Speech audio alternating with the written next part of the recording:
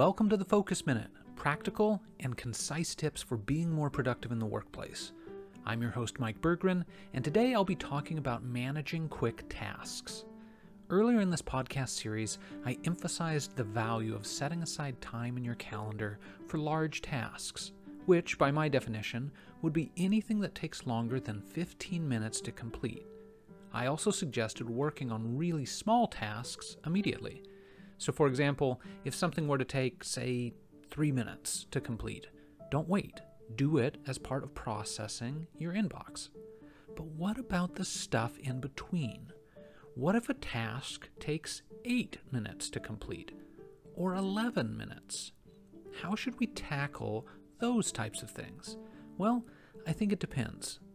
If you have multiple tasks that are all essentially the same thing, like processing routine paperwork, a popular approach in productivity theory is to group the tasks.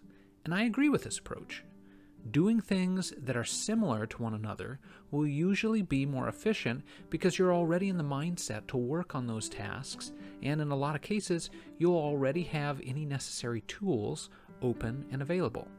That said, I'd also like to suggest maintaining a list of quick tasks and adding a prefix to each item title that describes the action you need to take, like email, phone call, etc.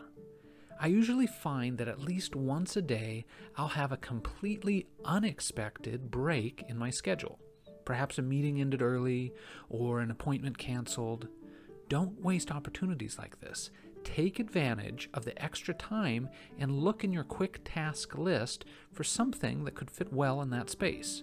That's why the prefix is nice.